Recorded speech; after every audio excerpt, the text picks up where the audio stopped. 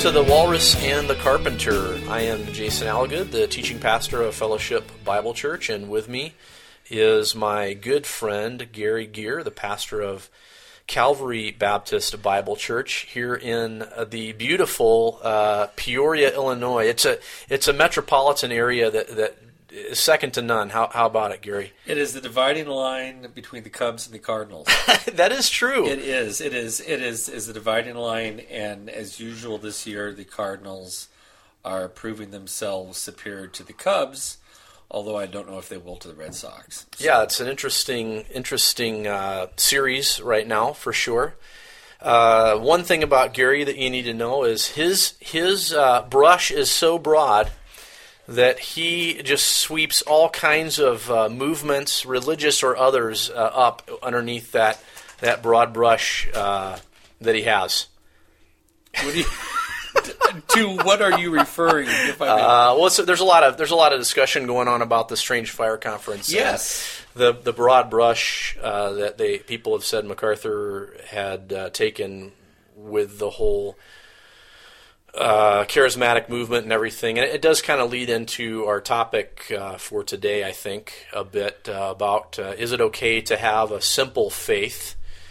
Is it okay to be simplistic when it comes to our faith? And probably one of the things that you and I would agree upon, there are many things we agree upon, but one of the things that we would agree upon is that people who claim to have a simple faith can be probably more easily swept up into movements that you and I would say, if nothing else, might detract from the main thing.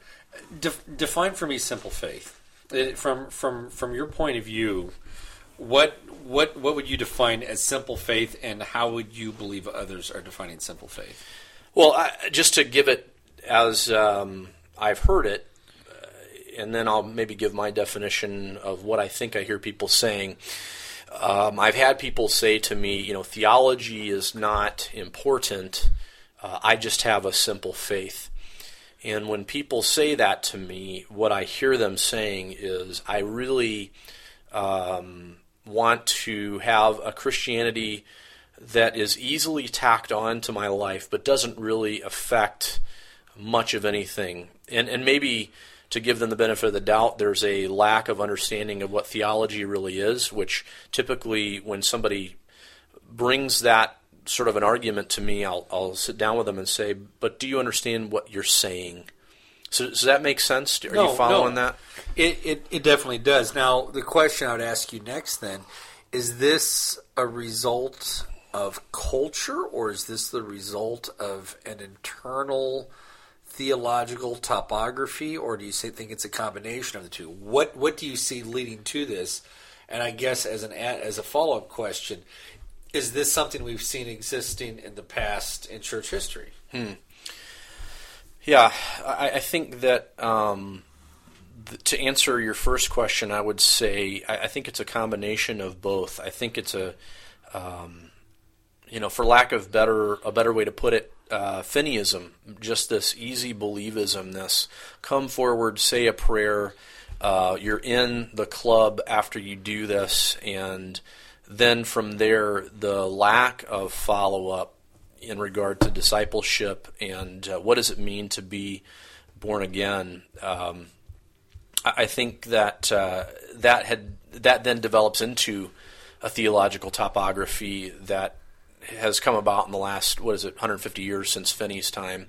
So I think there is some historical aspect to it. Does it predate Finney? Have I lost you now? No. I'm aware of this Finney guy that you mentioned. I have heard of him from time to time. I'm also thinking of the whole Campbellism movement. Okay. Because it seems as if some of Campbell's engagements with baptismal regeneration and his rejection of Reformed theology was the fact of saying this is too complex. Oh, okay. It is a foolish thing to say that baptism is not part of salvation. You should not parse it off as an evidence of salvation or as obedience. It's a simpler view, and thus a godlier view. Excuse me, and thus it is a godlier view to sit there and say, baptism is necessary for salvation, or your salvation is not complete until you are baptized. I know some of his contentions against Calvinism was the fact it was simply too complex. See, I didn't know that. You're instructing me here as we talk. I didn't realize that the Campbell theology was one of simplicity. Was that in any way tied to the hermeneutic of humility? I think idea? Maybe the hermeneutic of Kentucky. And I may be speaking out of line, but the area in which it rose, and if I'm wrong about this, feel free to email in and correct me on it, because I'll check after we're done, but I believe we're looking down in Kentucky or Tennessee or somewhere. Yeah, that's the area for sure that it comes from. That the fact of this simplicity, and to think of, you see a battle down there with Presbyterianism, and then you see some of early Baptist, and I'd say in the earlier days of Baptist theology here in the United States, to not be landmark almost was an exception rather than a rule of some sort of continuationism. And then to have Campbellism come in, and to say, hey, we have a better way. You don't have to parse your baptism like the Baptists do, or be part of this debate between the Baptists and the Presbyterians. I remember reading a book about some Baptist theologian. I forget the name of him now. He wrote a magnum opus against the Methodists called The Great Iron Wheel. I've read part of it, and there's this continual battle back and forth and contention. And then along come the Campbellites and say, we have a better way. And I wonder if it's not only a desire for simplicity, but a desire for a lack of conflict. We don't want anybody to be wrong.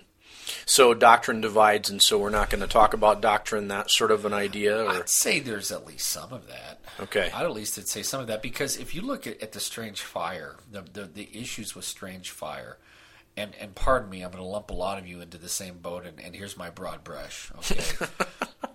I was kidding about that, by the way. But I'd say some.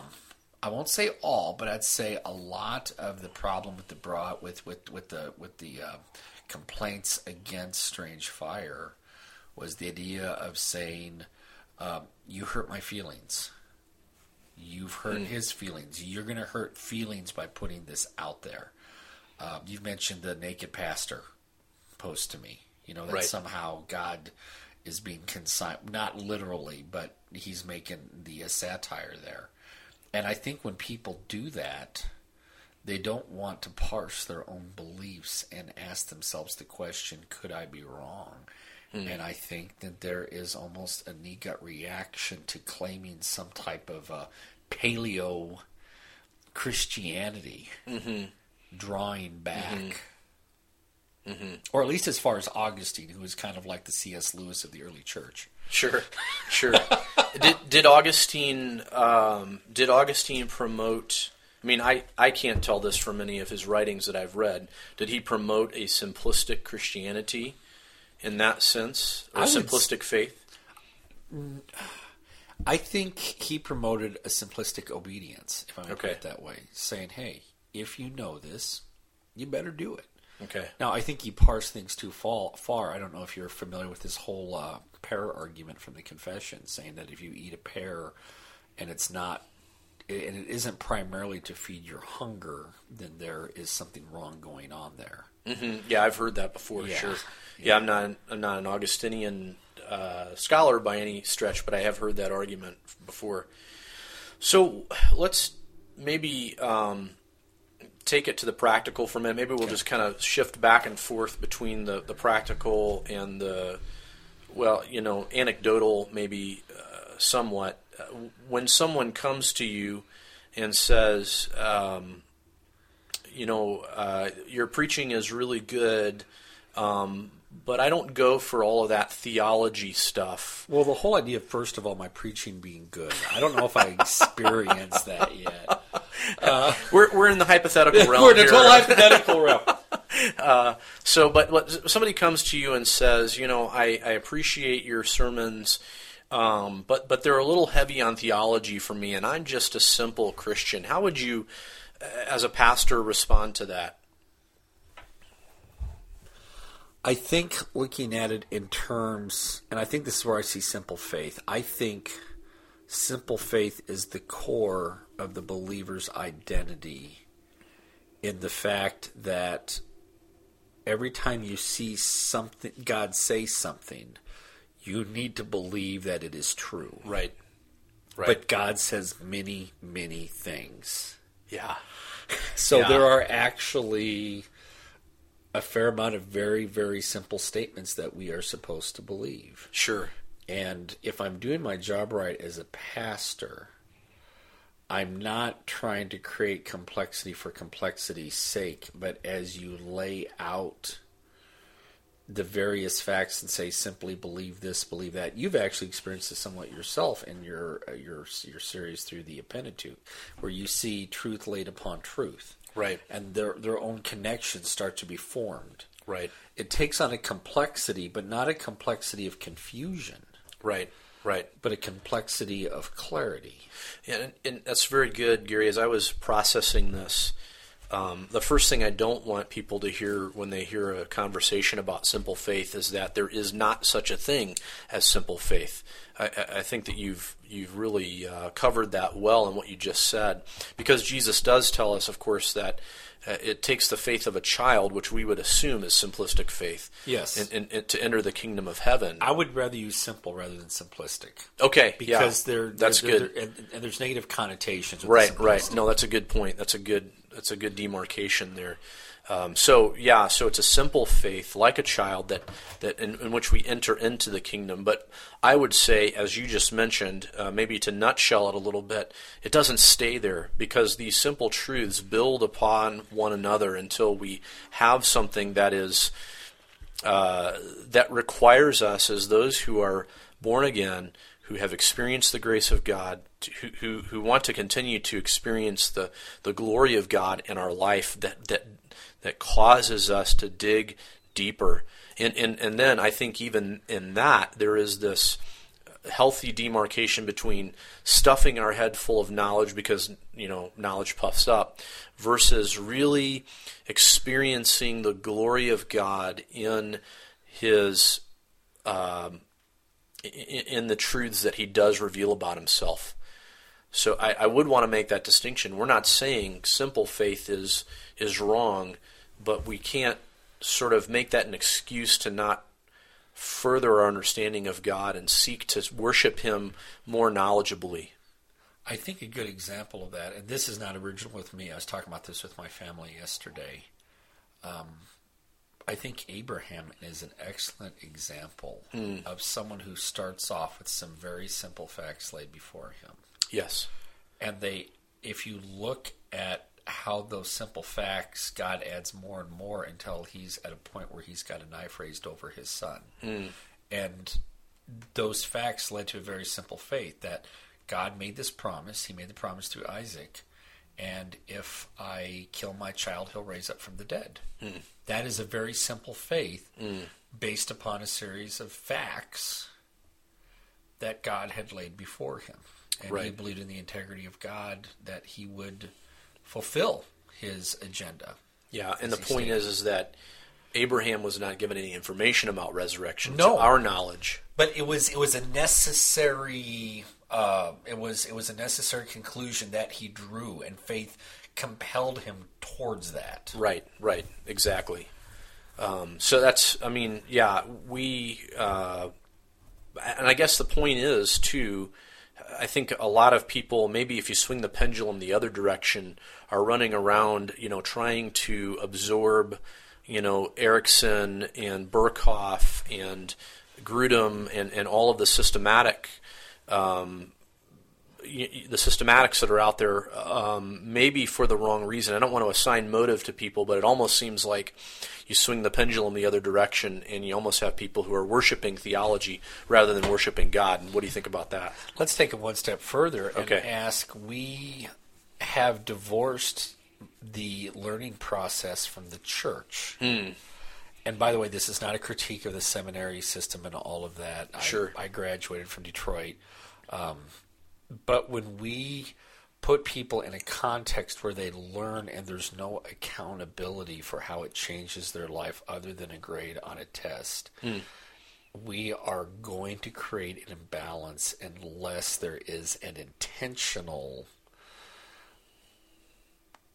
I don't know what I'd call it, some sort of intentional plan in place to make sure. In fact, this kind of ties on what we talked about a few weeks ago about ministry, where you learn a message and you go through it and you preach it with application.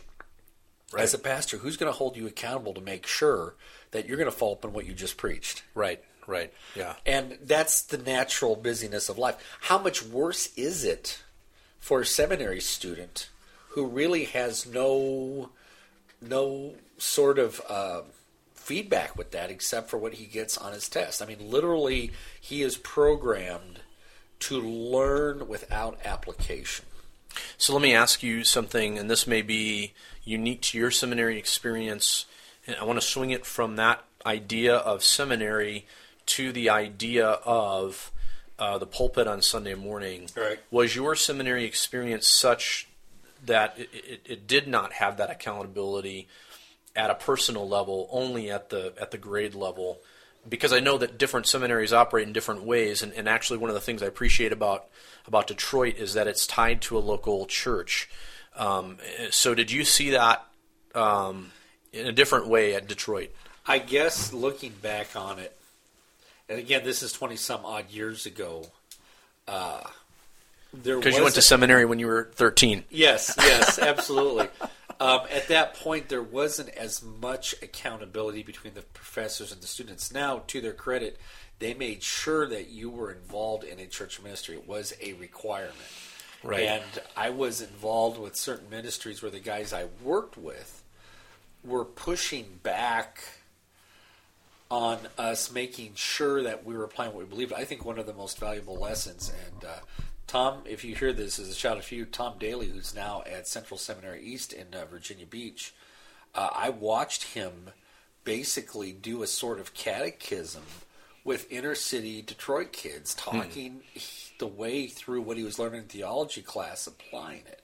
And it was examples like that and working in youth work at the time that really made an impact upon the way that I thought on how these things should look.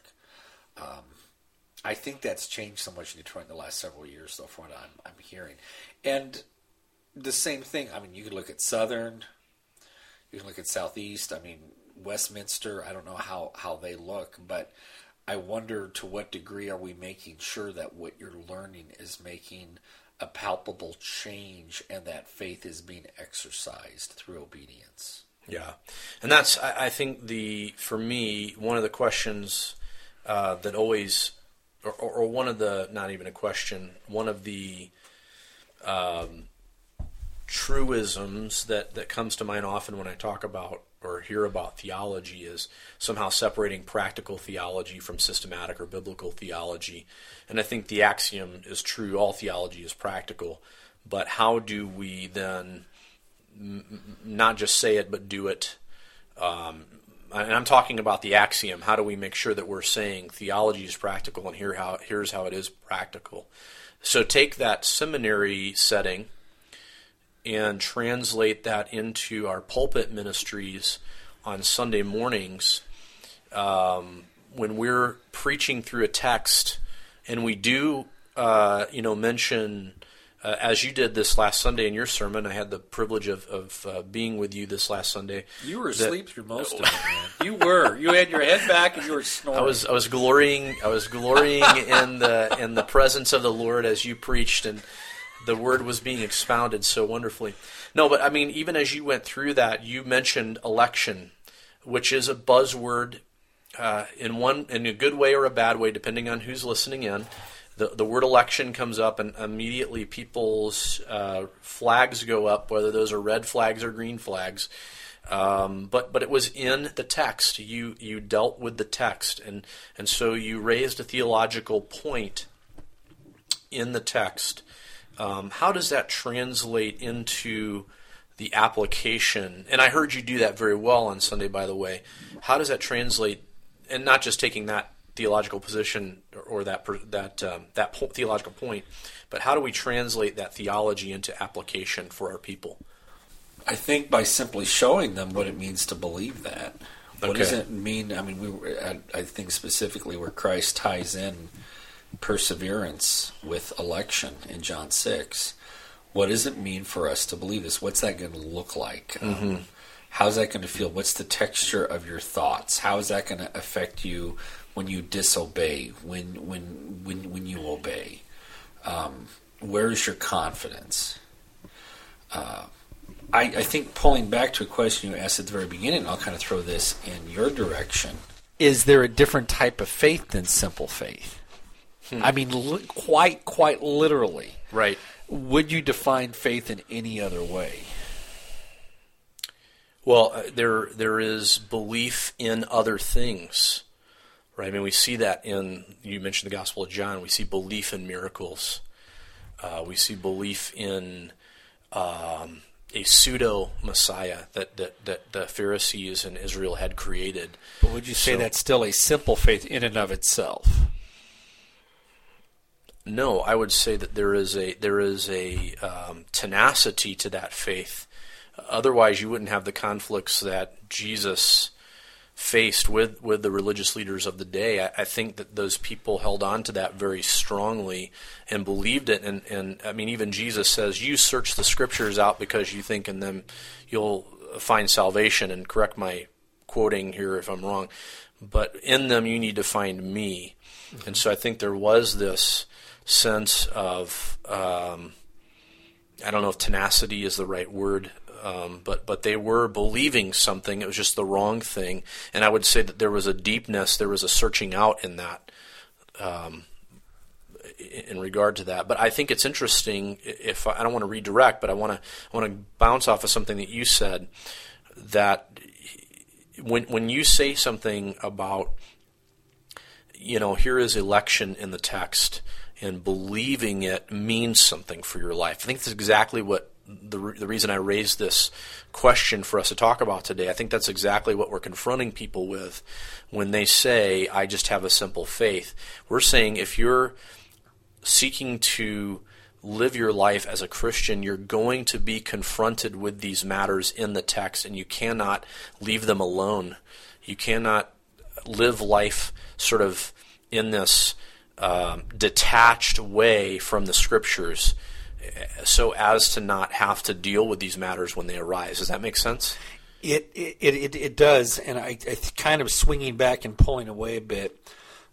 You saw the article that was posted, was it the Gospel Coalition, about why and where did all the Calvinists come from? Right, yes. They were sown like dragon's teeth, and they rose from the soil, elect, so forth. Sure. And how much of that resurgence of Calvinism has led to people having a sour taste in their mouth for theology because of the way that it's approached? And I'm presupposing sometimes it's approached in a poor way. We've talked about a mutual acquaintance of ours who kind of tore up the ground through, we're going to be Calvinist or else. Right. Yeah. Yeah, I think that maybe talking about that pendulum swing in the other direction, it's almost like an overemphasis on a system. And I want to be careful how I say this because I think systems are important. But it becomes almost worshiping that theology rather than worshiping the Christ that is represented in that theology. And I think that Christ is very much represented in what we would coin Calvinism, though I don't agree with everything Calvin ever wrote.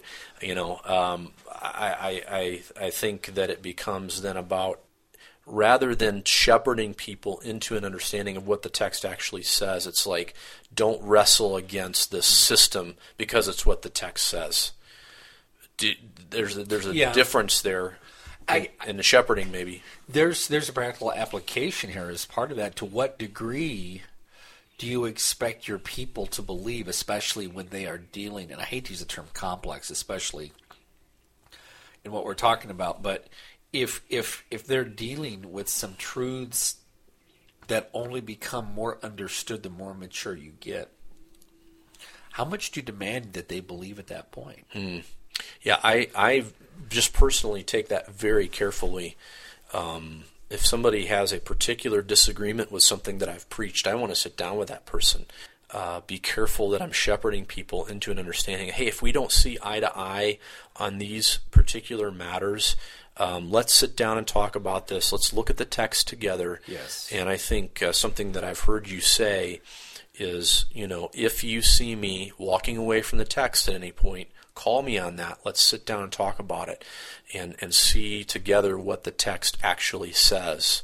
So I think there is very much a shepherding thing. So to answer your question, I would say I don't expect people to believe it at that moment, but I do expect them to deal honestly with the text and be able to not to be able to defend my position, but that at the end of the day, that my position would be the most textual position that it can be, and that I can lead people not to hey, here's what Jason believes, but this is what the scriptures say. Do you see this here? And if not, why not? And I think that creates a healthy dialogue of even hermeneutics and how you understand the scriptures and what theology are we bringing to the text and all those kind of things. A slightly different question off from a different angle, and I appreciated your answer right there.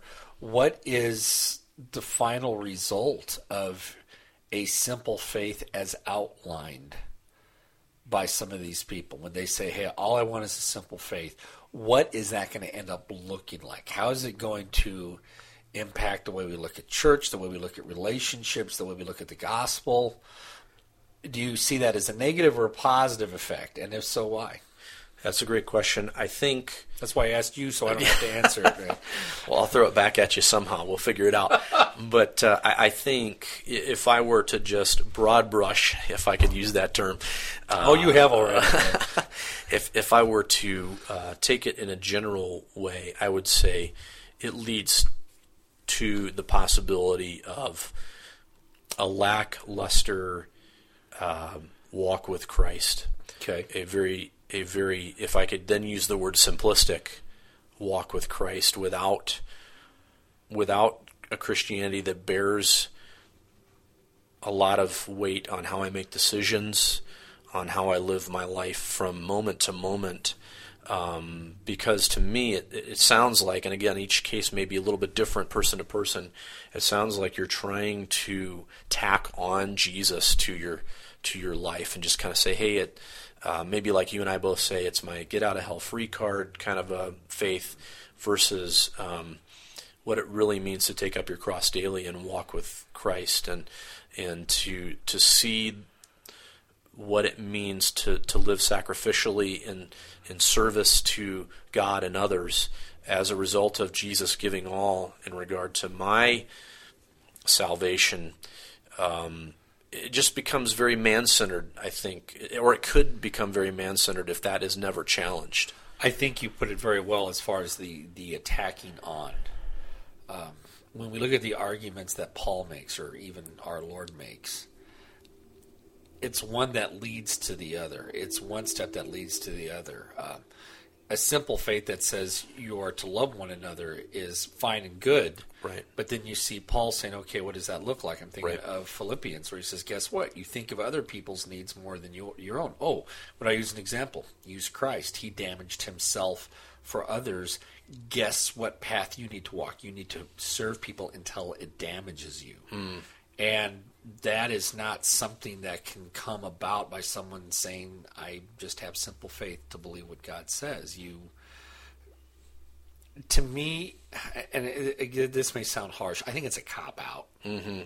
If I may put it that way. Mm-hmm. It is a cop-out so you don't have to wrestle with what God is saying about himself and hit the parts of yourself you really don't care for. Mm-hmm. Yeah, because I think in that too is the lack of the crevices of our heart, right? Getting those investigated in our own heart and life, how God's Word, as we begin to learn more about Him, again, not just an academic knowledge, but how that begins to uncover things, like you mentioned, that I don't like about myself, that need, in one sense, to be redeemed still, because we're in this process. We talk about progressive sanctification, and what does that look like? It's applying the gospel to every part of my life until Jesus comes and does the work that I really can't see.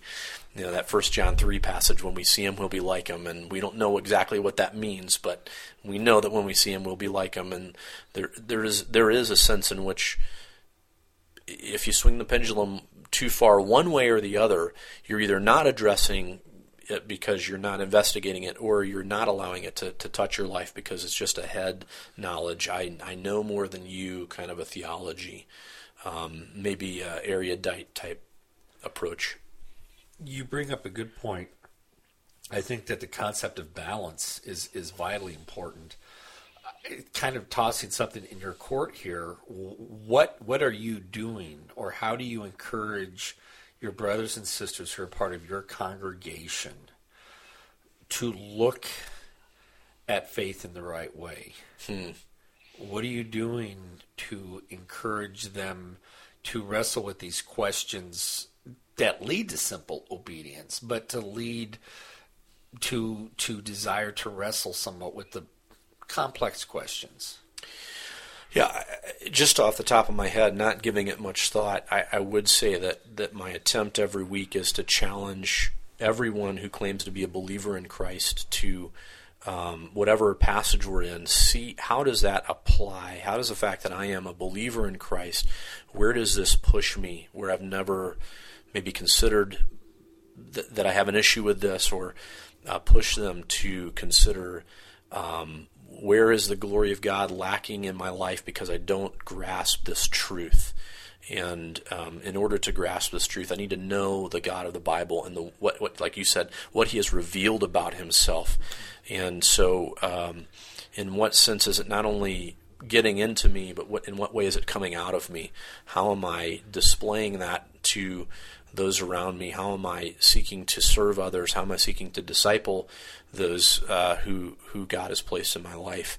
And often the challenge just comes as simply as saying, I can't take anybody any further than I am, and I have to be humble in that. I'm not saying, again, I'm some sort of a PhD wannabe in an ivory tower somewhere who could care less about people, but I'm learning this so that it impacts my life, and I want to bring other people with me. How about you? I would echo pretty much what you say. I think ultimately it's the Scripture and the Holy Spirit that actually brings them to that place. We have a responsibility, of course, to teach and to model. I think you have to be careful what books you loan to people. Sure. At what stage that there are. I think there's a sense, hey, why don't you read John Frame's Doctrine and the Knowledge of God? It rocked my world. And they're like, it's 85,000 pages long and full of threes, For those who've read John Frame, you'll know what I'm talking about. And it is a wonderful book, but you want to feed people in such a way that they're excited about what they're eating, not that they will say from a distance, well, I know that is a very well put together thing, but I cannot invest myself in obedience in this particular area. It's almost like watching a well-made film, and you watch and you think, man, that film is beautifully done, and I never want to watch it again, and I'm not able to invest it. But man, the camera angles are great, the lighting was great, it was all great, but I would rather watch another episode of Duck Dynasty than, which for me, I'm not a big fan of it. To me, it's kind of the same way, and I think sometimes we get so caught up in our learning, we're like, hey, read Calvin's Institutes, or read this, or read that, and we forget that our goal is to feed, is to mature them, and not to, and I don't know if I'd use the term entertain, but not to educate them. Right. And I don't know if I don't know if those are fair terms to use, but I think you understand what I'm saying. No, I get it, and that's a really good. I think that's a very good shepherding answer. To know where your people are, to know what they can handle. Not to say, well, I mean, they are babes. There are babes in Christ. There are young children in Christ. There are those that are growing that can maybe you recognize that they could handle a John Frame book versus, I think a guy who does a really good job of taking concepts and bringing them down to a level where you can just hand somebody a book is Piper. For instance, just don't waste your life. Okay, what's the concept of that? We understand the concept of that, but for somebody who's a babe in Christ, I think you hand them a book like that and you say, hey, this would be a really good opportunity for you to understand what it means to be born again, what it means to bear your cross every day, and this is what God is telling us. He's telling us don't waste our lives that He's given us now in Christ. Piper's able to be very winsome and use sort of anecdotal type examples in there that helps bring somebody along. But we could take that same concept, out of a systematic theology by Grudem and hand that to someone and say, hey, here's what God expects of you as a believer. That would say, in essence, don't waste your life, but it is a very, it's a lot more intensive way of going about that. Right. Is that sort of where you're thinking? Yeah, I would say basically, and you put it very well. I think, again, the desire is to see people grow. And to something I said at the beginning, I do want my people to exemplify. I want to exemplify a simple faith. You're not old enough to have grown up in the 70s with this, but I remember I saw it as a refrigerator magnet. God said it, I believe it, that settles it. And right. It is rather simple, but I think there's a point where we say, okay, I've gone through and God said this, and I believe it, and now I have to obey it. There really is no choice in the matter. There's no optional aspect to any of this, and I think that in itself is very healthy.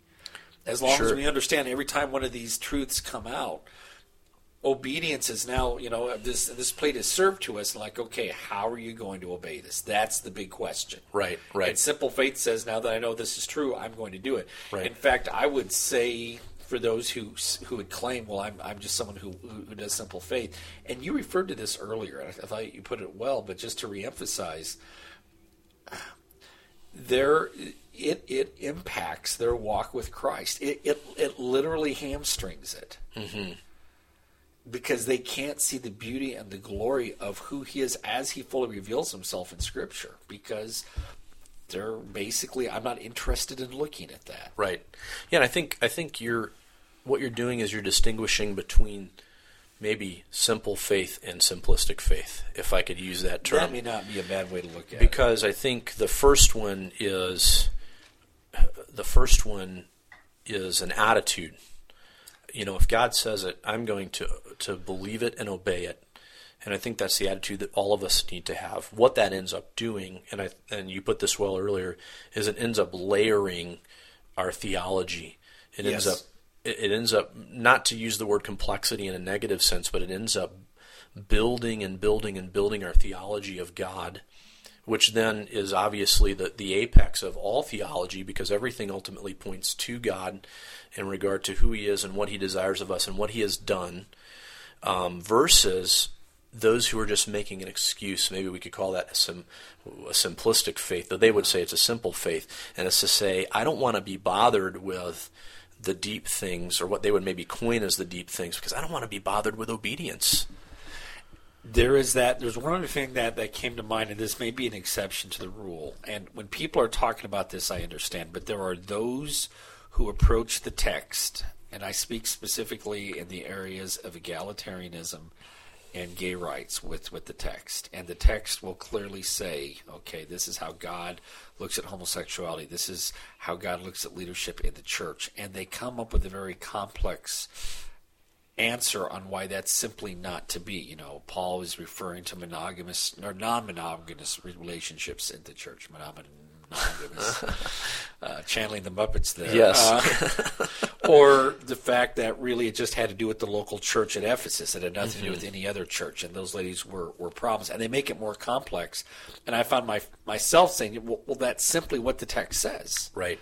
And if Right. the text says it, I will Right. very simply say, well, then that's what it says. And I think the distinction needs to be drawn there, too. Yeah, and in fact, I had that very thing happen with the text in 1 Timothy 2 in a class that I'm teaching right now, where I just put on display that if you simply read it for what it says, and you include, the idea of creation that Paul appeals to, one of my students said to me, wow, that's just so simple. If you just read it for what it says, there it is. Right. And I think that is a great illustration of what we're talking about today. That'd be true. And other things we may talk about some other time, the whole creation account. Mm-hmm. I mean, things like that. And there's issues on either side, but are we moving towards a more complex view? Right. Because and I say this as a young earth creationist, I think that if you deny this is what God is saying, you've made the whole creation story and the fall of man far more complex than the text calls for it to be. And I can understand someone coming along and saying, just read it for what it says. Yeah. And that opposed to, Gary, the idea, because some people would accuse Calvinists of being too complex. Yes. But that is opposed to kind of taking all the texts that talk about election, reprobation, and all those kind of things, and saying, when you put all these together, there is a paradoxical nature to all this that does make it fairly complex compared to just a straight-ahead reading of a narrative like Genesis 1. Right. So we're not saying there aren't complex doctrines, but don't make it unnecessarily complex when the text makes it so plain. And I would say in some ways, you can't get away from election in Ephesians 1 or John 5 and 6 and those kind of things. So Right, and I would say also, and this is another element of the mystery thing we really haven't had time to discuss, but the mystery aspect. We know when it comes to election and free will, God puts tab A into slot B, and we have no idea how he does it. Right. We just know it is true. Right. Where God is sovereign and determines, man is responsible. I'm not sure how that happens. I really don't know. And to be content with that, to me, that's also a simple faith. Okay, these two things are true, and I'm not going to try to parse past that. Right. No, it's a great way to put it, and to show that even the complexities that we come up with, even the answer to that is, I'm going to believe it because it's what God says, and it reveals something about him. And in that he's not seeking to confuse us. He's seeking to have us glorify him. And so when we get to that, maybe, and I think this passage is overused, that Deuteronomy 29:29 type moment where we just go, the secret things belong to the Lord. Yes. And I do think we hit that wall quite often as we begin to move into these things. I just think sometimes people put that at the beginning rather than at the end. We just say, okay, now I'm just going to worship him. I'm going to worship the paradoxical nature from my mind, but worship the God who understands that. Not worship. I said that wrong. I'm going to worship the God who understands that, and has put it as simply as he can to the finite human mind that still can't figure it out. Yes, and I think us being made in the image of God, and pardon me if I wax a little bit philosophical here, it's almost as if he leads us as far as he can to how we can understand him. And then the map after that says, here there be monsters. Yeah. You can look out in there and wonder what it's like, but you can't say this is what the geography is really like, because we do not have the capacity to understand an eternal being who never changes. Right. And we don't know what we don't know. Well, and Gary, I don't mind if you wax philosophical, as long as you do it to a mad beat. A mad beat, yes. I have no sense of rhythm whatsoever. Well, I think we're about out of time today, brother. I appreciate the conversation, and hopefully others will benefit from this as well. And again, as if you wish to complain, feel free to send us emails. The address will be at the website. I will ignore them and ask Jason to answer them, because I'm sure no one would ever disagree with what we had to say today. If you would have something you'd like us to go over, to discuss, or even if you'd like to call in and ask some questions as part of the broadcast, please let us know. This is for your benefit, and it's also for our benefit, for Jason and I to work through some of these things. And we thank you for your willingness to listen and hope you feel like you haven't wasted your time today. And that email address is twc@fbcpi.org. Again, that's twc@fbcpi.org. We hope to hear from you, and we'll catch you next time.